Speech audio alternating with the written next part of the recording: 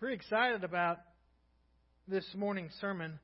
So excited I feel confident enough. I want you to look at the person next to you and say, this sermon's for you.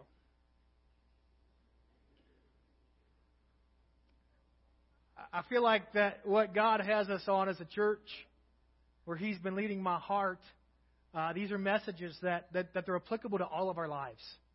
I believe that this message hits home for each of us. We've been looking at the promise that we saw in Scripture. As a pastor, there's three words that God's given me for us, for me, for the body of Christ this year. It's these three words you see me behind me. Fulfill all righteousness. That can be found in Matthew chapter 3. Jesus came from Galilee to the Jordan to be baptized by John.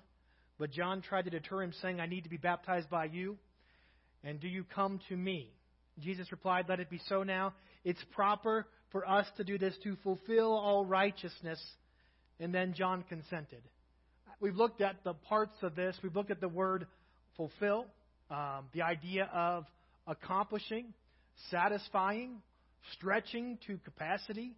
We've looked at the reality that in Scripture it can be used for the idea of a due season, like when the time is up, when the timer goes off. That's what fulfill means. Ultimately, one translation I said fulfill means to level up. It's leveling up. It's what I believe God wants for all of us is to level up. That we don't just stay in this same spot, but He's calling us to grow. He's calling us to change. I really believe in my heart of hearts that that's the position that God has for His people. Yeah, 2022 was where you are is great, but He's got something greater. He wants you to move up in His kingdom and in all that He has. Then last week and the week before, we looked at the word righteousness. The most common definition for righteousness that you'll see is right standing or right relationship with God. We looked at righteousness in this idea of what it is. I'm going to read a verse. It's in Romans chapter 5.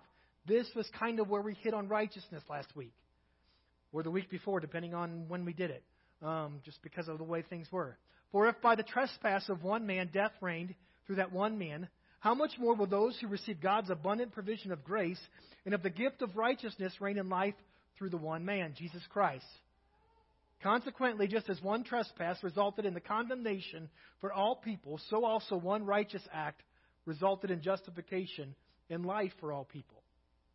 For just as through the disobedience of the one man, the many were made sinners, so also through the obedience of the one man, the many will be made righteous. The law was brought in so that the trespass might increase. But where its sin increased, grace increased all the more, so that just as sin reigned in death, so also grace might reign through righteousness to bring eternal life through Jesus Christ our Lord. Righteousness. I mean, the reality of righteousness, it's the story of that book that we have, or that iPad, or that app that we have. In the beginning, there was one man who created sin, or who sin came to this. I guess he didn't create it, but he's the one who brought sin into this world. He broke the relationship that God established for this world. Through one man, sin entered this world. Through another man, through the next Adam, the new Adam, whatever you want to call it, through Jesus Christ, redemption came in this world. If we can get that picture of righteousness, I feel really good about us. That things weren't right when sin came in, things were made right through Jesus Christ. That's righteousness. Pastor Steve will call that righteousness with a capital R. That understanding of righteousness is imperative. All righteousness must be found through Jesus Christ. The source of all righteousness is absolutely Jesus Christ. That's what we talked about last week. Righteousness apart from Jesus Christ, Isaiah described it as filthy rags. That's what it is. In myself, I can't produce righteousness.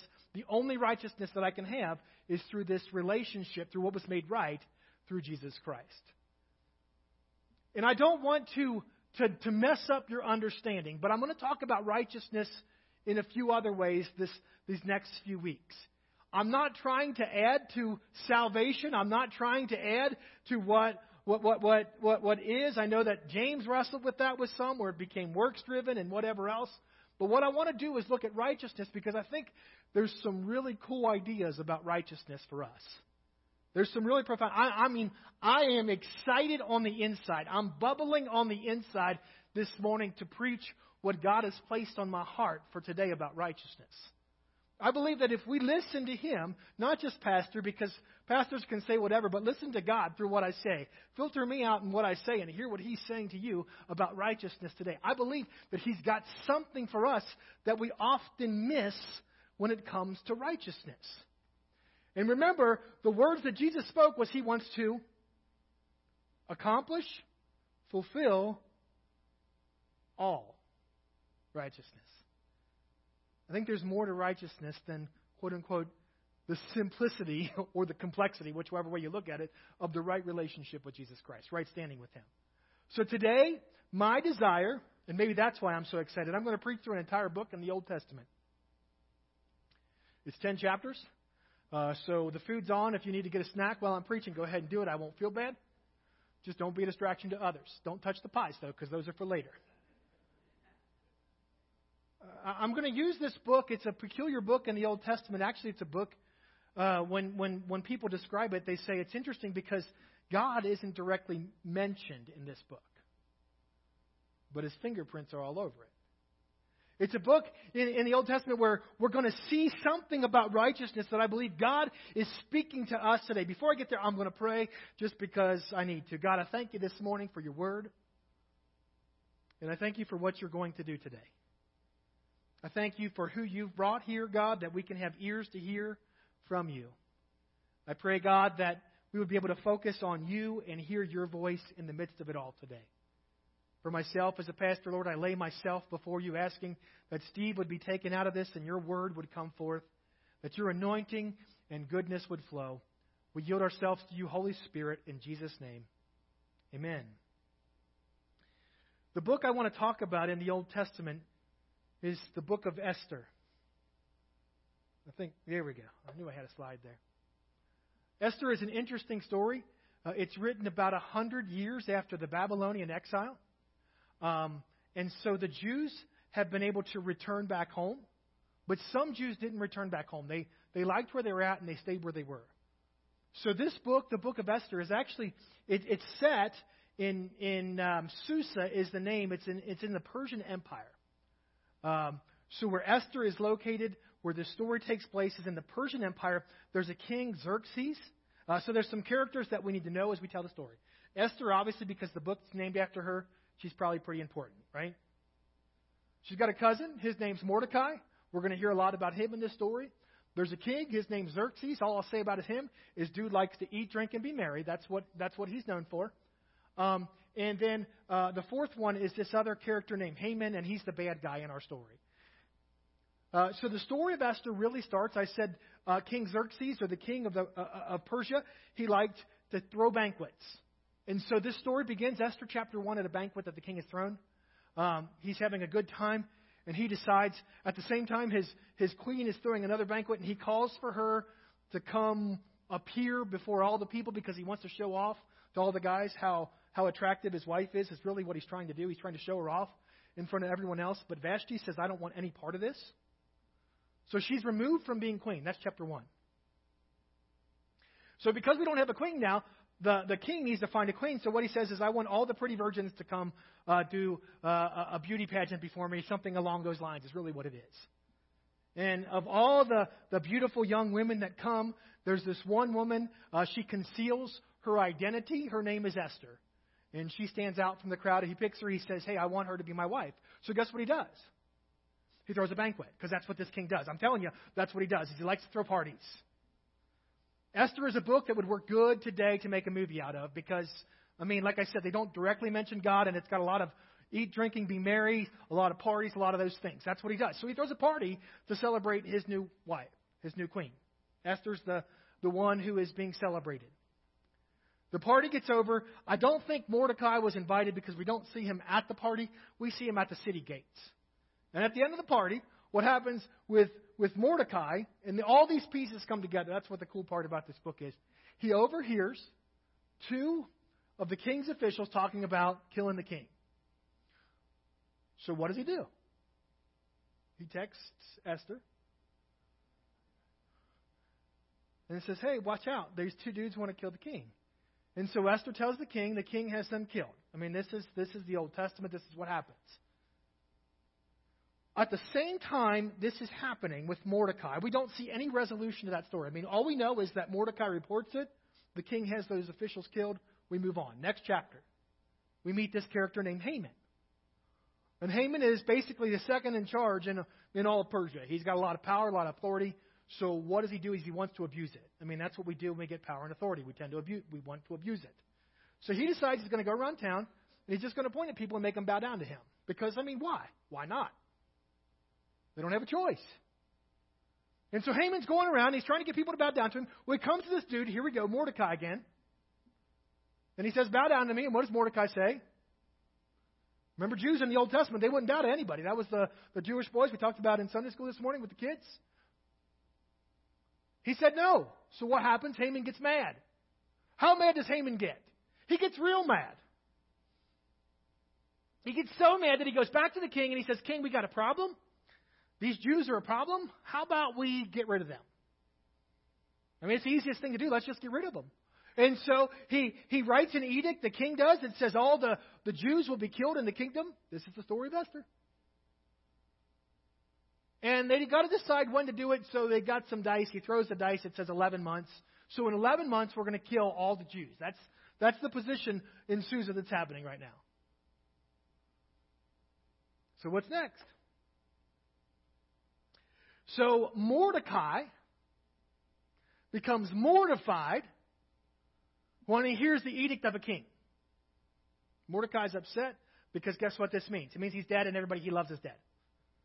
And so he's at the city gate again. That's where he liked to be. The king liked to eat, drink, and be merry. Mordecai liked to be at the city gate. That's what we see in this book. Anyway, and so he sends a message. It's not a text message. I get it. He sends a message to Esther. And he says, Esther, what are we going to do? The king wants to kill all the Jews. And Esther's response is, I don't know what we're going to do.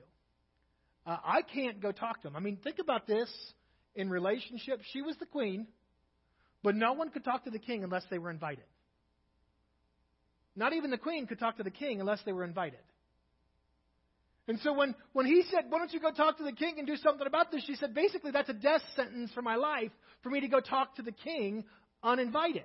I cannot do that. It's not okay for me to do that. So his response to her, he sent back this answer. Oh, this is a good answer. Don't think that because you're in the king's house, you alone of all the Jews will escape. You're about to die too, is what he's saying.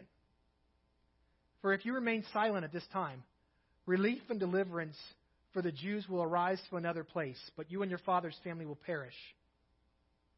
And who knows but that you have come to your royal position for such a time as this. I believe that there's a position of righteousness. And I want to talk about a righteous position today. That there's a place in which God has you for a specific purpose to accomplish His plans. And that if we're not in that position, that what God desires to be accomplished can't be accomplished through us anymore.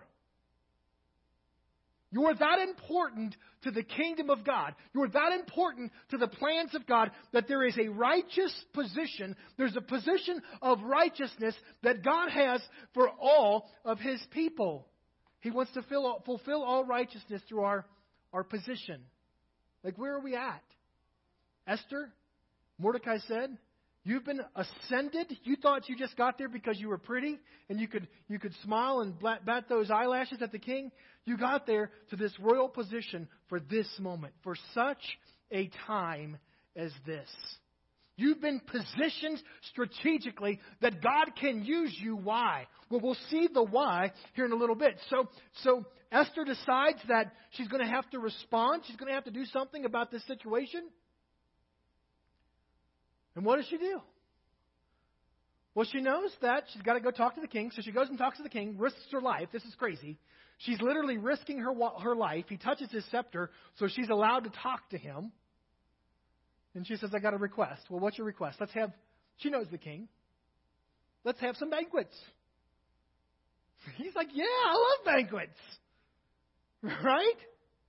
She said, but let's just make this one special. So we're going to have 2 banquets, and let's just invite Haman to them. So they're going to have these banquets, and he's inviting Haman. The first banquet happens, right? They have a good time at the banquet, and they leave the banquet. When they leave, guess where Mordecai is? I think he's at the city gate again. Haman sees him, and Mordecai is supposed to be mortified right now, but Mordecai isn't mortified anymore because Esther's doing something about the problem. And so Haman gets really upset because he's expecting to see Mordecai in a position of humility, scared for his life, and Mordecai is not scared, so he decides to erect a stake where he's going to kill Mordecai the next day. The next morning, he's going to go talk to the king and say, King, Mordecai, it's just enough. Let's get rid of him. Dude's just problems. Okay, so that's his plan. So I said God isn't mentioned directly in this book. The king goes to bed that night. And before he goes to sleep, you know what he likes? He likes bedtime stories. Levi used to get bedtime stories, right? In his bedtime stories, because he's a king, guess what story he liked to hear? His story. So he had a guy that would sit there and read him his story of how great of a king he was. I mean, you talk about being able to fall asleep. I'm a good guy. I've done all these great things. You're reading it. You're telling me about it. There's no other way to go to sleep than listen to someone tell your story. And so he's laying there in bed, and his scribe is reading his story. You know what page of the story he turns to? This is God. So there was a day where 2 of your officials were plotting to kill you. And there was a man. His name was Mordecai. And that man saved your life. And the king's like, oh my gosh, I forgot all about that. Like, I wanted to send him an Amazon gift card. I forgot all about it. And so the king goes to bed that night thinking about how great Mordecai is and what should he do to honor what he forgot to honor before. I mean, just coincidentally, that same night that Haman's getting upset and plotting to kill, erecting a stake to kill Mordecai on, the king is hearing the story of Mordecai in his bedroom, in his annals, the journal, the narrative of his life. So he's excited the next morning. The king wakes up, and him and Haman are supposed to have like a meeting that morning, and they get together, and Haman's coming to plot Mordecai's death. And guess what the king says? Haman, you're not going to believe this. I've got a job for you. But King, I want to ask you. No, wait. I'm so excited about last night. I'm so excited about what I remembered. But King, I want to tell you something. No, wait. I just got to tell you what happened. I was in bed last night, and the scribe was reading, and he was telling me. But King, I want to tell you about what I'm upset about. Shh. The scribe told me about Mordecai. I need you to do me a favor. Oh, you want to kill him? No. I need you to grab one of them royal robes and one of the royal horses and go find Mordecai. Probably look at the city gate because that's where he's always at. And I want you to lead. Can you imagine this? I want you to lead Mordecai around town on that horse with the royal robe. That wasn't what today was supposed to be, is where Haman's at. So Haman obeys the king because he has no other choice or else he dies. He goes and gets Mordecai, puts a coat on Mordecai, leads Mordecai around town. The banquet is the next night. This banquet, the next banquet is where Esther is going to reveal herself to the king. And so at this banquet, Esther answers, if I have found favor with you, your majesty, and if it pleases you, grant me life. This is my petition, and spare my people. This is my request. For I and my people have been sold to be destroyed, killed and annihilated. If we had merely been sold as male and female slaves, I would have kept quiet, because no such distress would justify disturbing the king. King Xerxes asked Queen Esther, who is he? Or King Xerxes asked Queen Esther, who is he? Where is he? The man who has dared to do such a thing. Esther said, an adversary and an enemy, this vile Haman. Esther is revealing to the king someone is trying to kill her people. The king's edict is literally what she's referencing here. But Haman was the man behind this. Do you know what the king decides? Remember that stake that Haman had built to kill Mordecai on? Remember the stake that he said, why don't you already got it up there. But let's just go use it for Haman instead. When Haman is killed on the stake in which he had built to kill Mordecai on. You know who becomes the position, the second in command in the kingdom? Mordecai becomes the second in command. And now they're trying to figure out what's going to happen. Because the crazy thing, we don't get this because we can say something and change it tomorrow. We can edit our quotes on Facebook so no one knows whether we said it or not. Like we can change it, we can erase it, we can remove it, whatever. But in this day and age, once an edict was made, there was no edits. It is what it is. And in 11 months, we're going to kill all the Jews. I mean, that's the edict. And so now Esther and Mordecai are sitting down with the king trying to figure out what they do. So they come up with a secondary edict that basically says, hey, this day's coming, but Jews, guess what you're empowered to do? Get ready and get it on. Like, get ready and defend yourselves. So Haman's family was first, and then the rest of the people came. Anyone who tried to attack the Israelites, guess what happened? They were defeated, and the deliverance, remember that word that Esther had used before, the deliverance of the Jews in Susa happened because of the position of Esther. 10 chapters. We just told the whole story in the book of Esther. Probably can move pretty far ahead in my notes.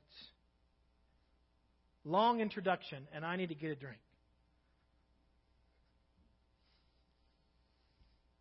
Really, I don't, but, you know, I was a kids pastor once, and we do sermons, and we have illustrations, and we try to make people think we didn't plan things, like there just happened to be a pitcher of water and a basin over here.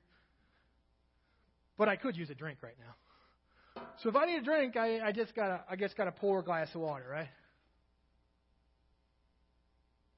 Well, what was wrong with what I just did? What's that? That's all right. I'm not drinking out of there. Oh, wait. I didn't have my glass. You see, it was over here the whole time. It was in the wrong. Hey, thanks. There you go. Now I can fill up my glass.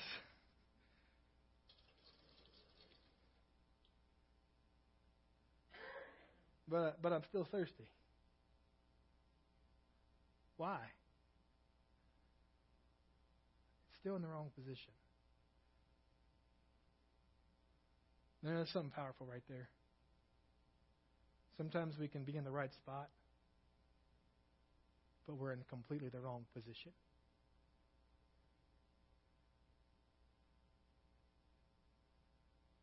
You know, we're there and everything's pouring, but it's me. I'm not in the right position. I mean, isn't that what righteousness is? Right standing? And until I change myself, I don't know that I can do what I was designed to do. There's something in, I'm going to make a mess. The right position for water after you use it for a sermon illustration is on the ground. Because inevitably it'll land there at some point in your sermon. I will take a drink.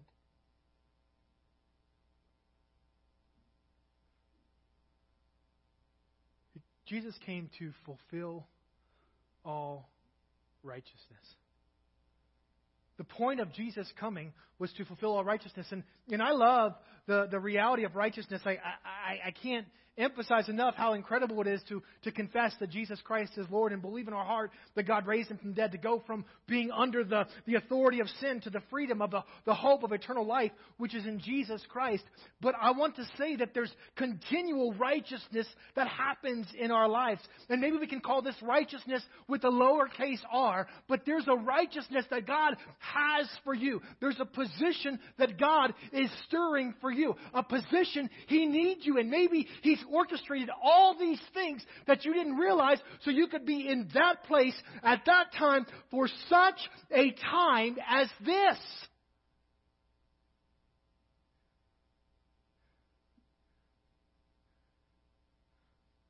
Listen, if no one can get a drink, maybe you're in the wrong position. If you wonder why no one comes, right? He says what? That streams of living water should do what? They should flow from you. And when people are thirsty, they should be coming to you. But what happens when they come and everything's empty? Maybe, just maybe, you're in the wrong position. Maybe you're in the wrong place completely. Maybe you're in the right place, but you just haven't readjusted yourself. What do I have to do to this cup to make it work? I had to flip it over. You know what repentance is? A lot of people define repentance as 180-degree turn. Maybe some of that is what I need to do. I need to repent. Maybe I can be in church. I can be in the right place. I can be having the right conversations. I can have the right T-shirt on, the right bumper sticker on my car. I can have the right header on my Facebook. I can have a cross on my shoulder. I can have all these things. But I haven't repented, and I haven't changed what's inside of me, and nothing good comes from me because I'm not allowing Him to do it. There's a righteousness of position that God is stirring in His people. I want to be in the righteous position. I'm not calling myself righteous in the world's eyes, but I want to be in the right position. I referenced football. Have you ever watched a football game? We're not talking about officials. Stop giggling. And you watch the quarterback say hike, and the receiver runs a curl route, and the quarterback throws a streak pattern. And you see the frustration on the sideline because one of them was throwing to the wrong position, or the running back is supposed to chip block on the defender coming around the edge, and the running back runs out to catch a pass, and the quarterback gets walloped because the running back wasn't in the right position. The guard's supposed to pull, but they forget to pull, and so someone comes in and smacks the quarterback. I mean, there's a position that God has for us in life. Where's our position come from? Ephesians chapter 4. Christ Himself gave the apostles, the prophets, the evangelists, the pastors, the teachers to equip His people for works of service so the body of Christ may be built up until we reach all unity in the faith and in the knowledge of the Son of God and become mature, attaining to the whole measure of the fullness of Christ. Then we will no longer be infants tossed back and forth by the waves, blown here and there by every wind of teaching and the cunning craftiness of people in their deceitful schemings. Instead, speaking the truth in love, we will grow to become in every respect the mature body of Him who is the head, that is Christ. From Him, the whole body, joined together and held by every supporting ligament, grows and builds itself up in love as each part does its work. Where does our position come from? It comes from the head. How do my feet know to keep moving and not fall off the front step? It comes from my head. And he talks about in this, not just your feet, not just your knees, not just your bones, but every supporting ligament. You know what happens when my ACL doesn't work? I'm not doing much back and forth while I'm preaching. There's a righteous position that the head, that is God, that's the Father, that's the one who we profess as Lord, has for your life. There's a place in which He needs you to be so that the body of Christ, can accomplish the purpose that the Father has decided. And you know what excites me as a pastor? The thought of what it looks like when the body is all in the right position.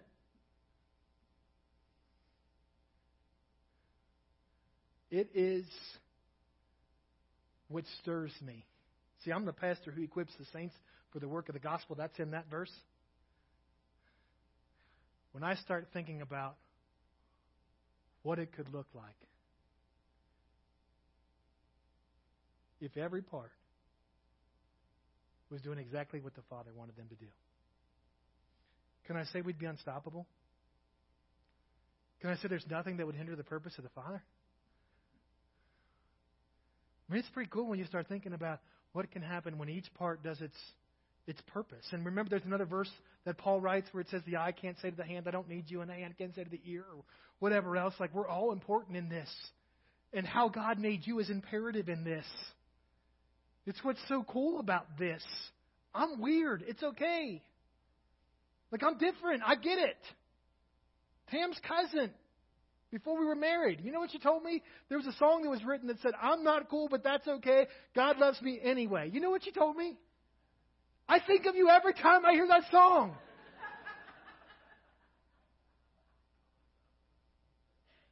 Man! I think she meant it as a compliment.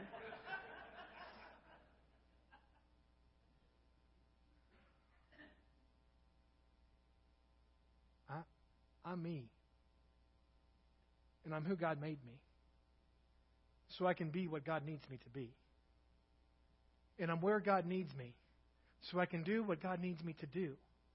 And I'm in the upright position, in the position He needs me, so His will can be accomplished. Remember the story of Zacchaeus in the New Testament? The wee little man? He was a short guy. He wasn't cool either. It's okay. God loved him too. He was a tax collector anyway. What did he do? He positioned himself. I love that word position. He climbed the tree. We've talked about that before. When Jesus was coming, he ran ahead of the crowd. And Jesus looks up in the tree and he says, come down. Let's go have dinner together. They have dinner together. And what does Zacchaeus say? I'll get there. He stood up and said to the Lord, look, Lord, here and now I give half my possessions to the poor. If I've cheated anybody out of anything, see, he was putting himself in that right position. This is repentance to a whole new degree. He was a tax collector who had cheated people. He knew he was accountable for that, and he wanted to make right what he had done wrong. Here now I give half my possessions to the poor. If I have cheated anybody out of anything, I will pay back 4 times the amount. Jesus said to him, today what? Salvation has come to this house. See, something about position isn't just about me. Listen to this. Something about your position isn't just about you. And sometimes it's okay to say, hey, I don't care. It's just me. Your righteous position isn't just affecting you. The Jews were delivered because of Esther's position. Do you hear that? Zacchaeus' house was saved because of his position. Your position isn't just affecting you and your relationship with God. See, your righteousness with God has an effect on the world that's around you, on the systems in which you're a part of. Does that make sense? Like, that's where some responsibility, that's where some awe, that's where some authority comes to this whole idea of position. Because if I'm in the wrong position, the quarterback might get sacked and the whole team might lose. If I'm not where I'm supposed to be, then all of a sudden, maybe, just maybe, my kids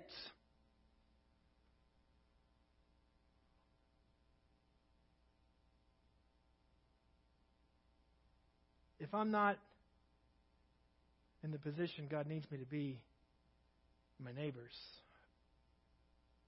my community,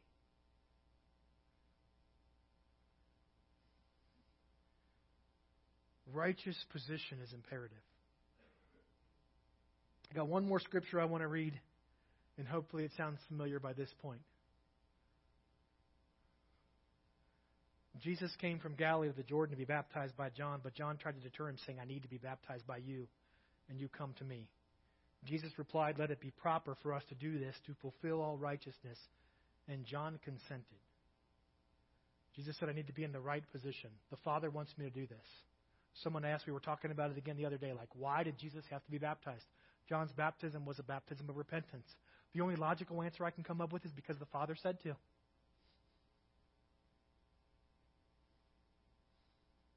God said to. Did it make sense? No, John says I should be getting baptized by you. John's been preparing the way for this moment, right? John was preaching, guess what? The kingdom of God is near.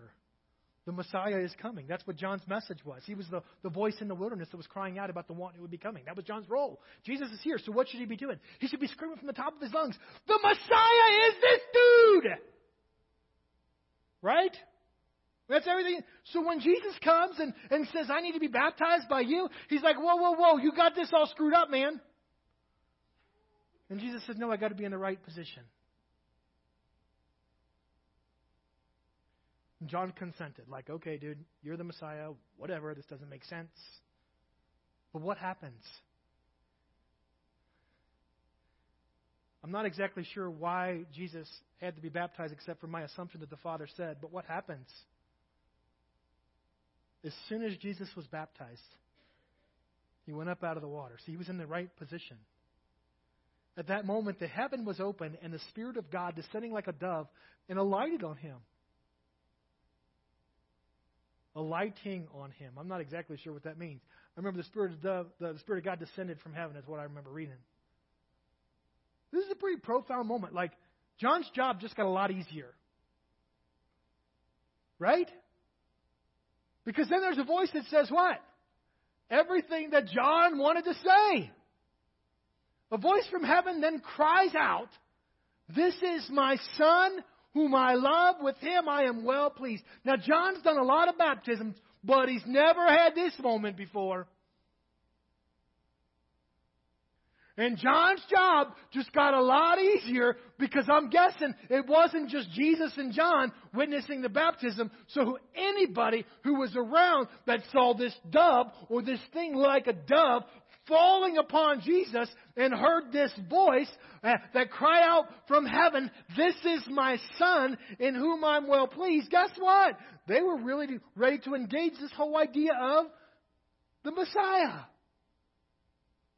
His righteous position prepared him for his ministry. His ministry follows this moment. He goes to the wilderness and he's tempted by the enemy and he goes and proclaims the word of God, right? Because he's put himself in position to be prepared for what's coming. You guys can come forward.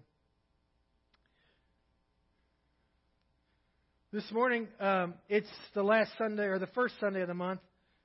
And so we're going to do communion. And I love communion because it prepares us for what God has. Remember, Jesus said what? Do this in remembrance of me, right? Whenever you eat this bread, drink this cup, you proclaim the Lord's death until he comes. We'll read that in a little bit. He sets the table. Table fellowship, it's something that I'm so intrigued with. I'm probably going to write a paper on it at some point. I did all the research last year or last semester, but the idea of table fellowship and what's accomplished at the table. What was accomplished at this last meal with Jesus and his disciples? The one that we're remembering. What did he tell them? First of all, he told them to be cannibals, right? I mean, he said, you're going to eat this bread and this is my body, this is my blood. He told them that what happened before he got to that point? He gave them a new position. What was the position they were supposed to be embracing? What was the argument that happened before the meal? Who was going to wash the feet? And he said, no, I didn't come to be served. I came to serve. That's what you guys are going to do. You're going to go serve. That's the position in which he's calling them to. He tells them the position of the blood and the body of Christ. That's something we have to understand. The body of Christ, the blood of Christ, the body, I have a part in what God's doing. The blood, I've been made righteous by the sacrifice of Jesus Christ. I want to be in step with the body. The table, it's an awesome revelation of this idea to position ourselves for the presence of God. This morning, as we participate in communion, I'm going to ask you, ask the Lord about your position. In a second, Angie's going to share just a testimony that she has as they're passing out the elements. But as they're passing out the elements, the worship team will play for just a little while. They can pray too if they want. But they're going to play for a little bit. I want you really, as you're at the table today, to ask God about your position. You know, it starts with, am I even in the right place? Like, is there a change that has to happen in me? Have I been living outside of the promise? Do I need that righteousness the pastor talked about in the beginning, that I've been under the authority of sin, and that sin has led me to nowhere except for a position of separation from God? then I need to accept the righteousness that comes through Jesus Christ, that there had to be blood that was shed for the forgiveness of sin. That blood was Jesus Christ. And then I want the promise of forgiveness in my life. Maybe as you're looking at the body and blood, it's not that you're in the wrong place, but you're just kind of upside down. Like you got some things in you that you know are in you, that you got to work in you, that you got to wrestle through in you, that maybe you got to change from, that maybe you got to turn away from, that maybe you got to turn over from. Maybe you need to do that fun thing I just said, repent. Like change in me. And if you say, no, Pastor, I feel like I'm in the right position at the right time, then why don't you just ask God to start pouring? Because there's someone who needs a drink. I promise you that. Nina puts a coat on. I'm up here sweating. Someone needs a drink. And maybe you're the vessel to give it. And I'm going to encourage you to begin praying. Next week is the Sunday before Valentine's Day, guys. I ordered 250 roses this year that will be up here next Sunday. Rose Sunday in our church is one of my favorite Sundays of the year. It's a Sunday I empower the church. What happens is we have 250 roses, and I say, take someone and tell someone that God loves them. It's just that simple. No strings attached. Like, here's a rose, God loves you. 250 roses, but maybe as you're praying, because you're praying about your position, you can pray about God laying on your heart someone who needs to receive the love of God. In that maybe he would start estering. Can I make that a word now? Mordecaiing. Just like working. You know, you're like, he puts a name there and you're like, that's Haman. They scary people. And he starts working. Because we've got a God who, if he's got a purpose, he's working for you to accomplish that purpose. He's not working against you to accomplish your purpose. And maybe he can start not just working in your life, but working in their life. Maybe he can start preparing them to come to the city gate so you can have a conversation with them. Maybe he can start changing in them so that you can be in the right position, that they can hear, that they can receive, that they can experience the love of God that he's shown you, and you get to show them. I'm going to pray, and then we're going to pass the elements out. Angie's going to have a testimony to share. And then I'm just going to encourage us to have communion together. Father, I thank you this morning for this word. And Spirit of God, I thank you that through my words and through your word, you speak to our hearts.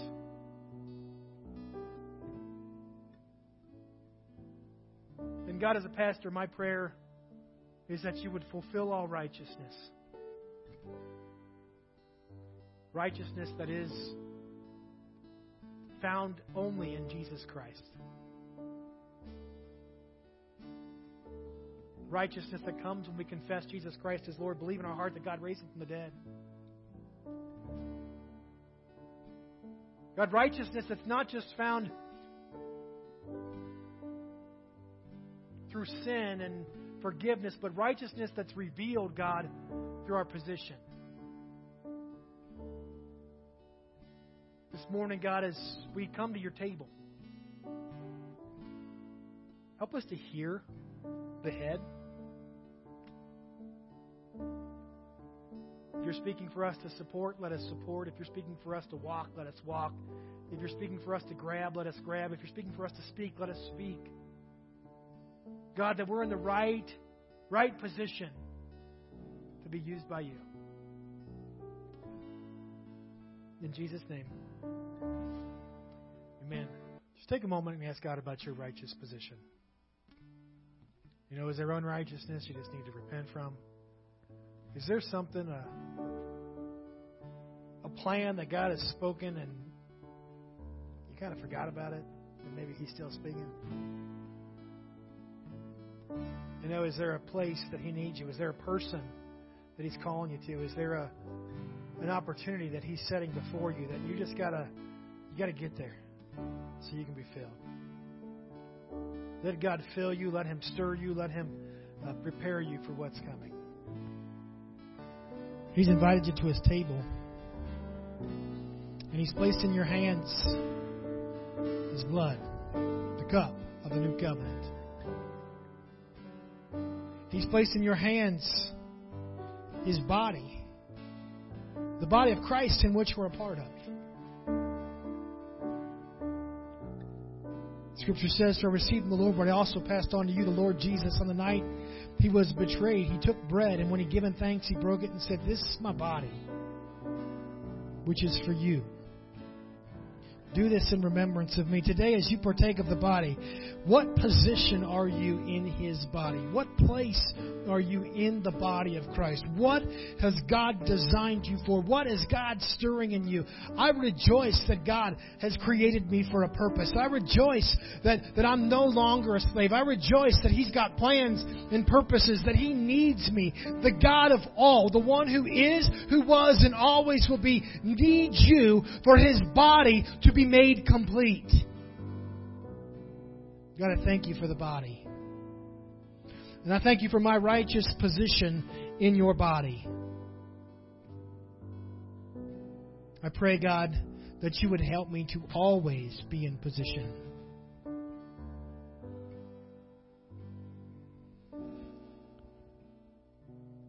I thank you for it. In Jesus' name, let us partake.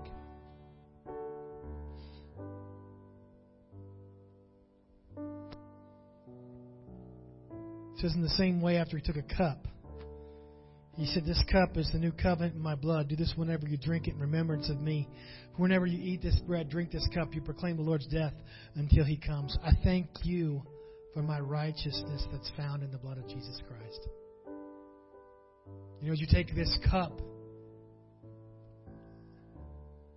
you're holding the promise of the forgiveness of your sins.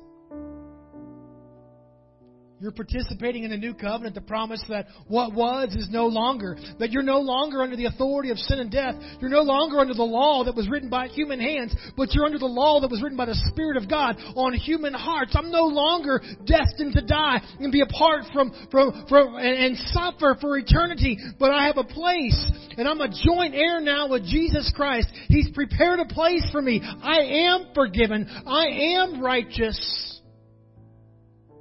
God, I thank you that through the blood of Jesus Christ, we've been made righteous.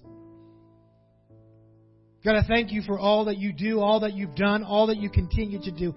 I thank you for promises that have been made, for promises that have been fulfilled, and for promises that will be fulfilled.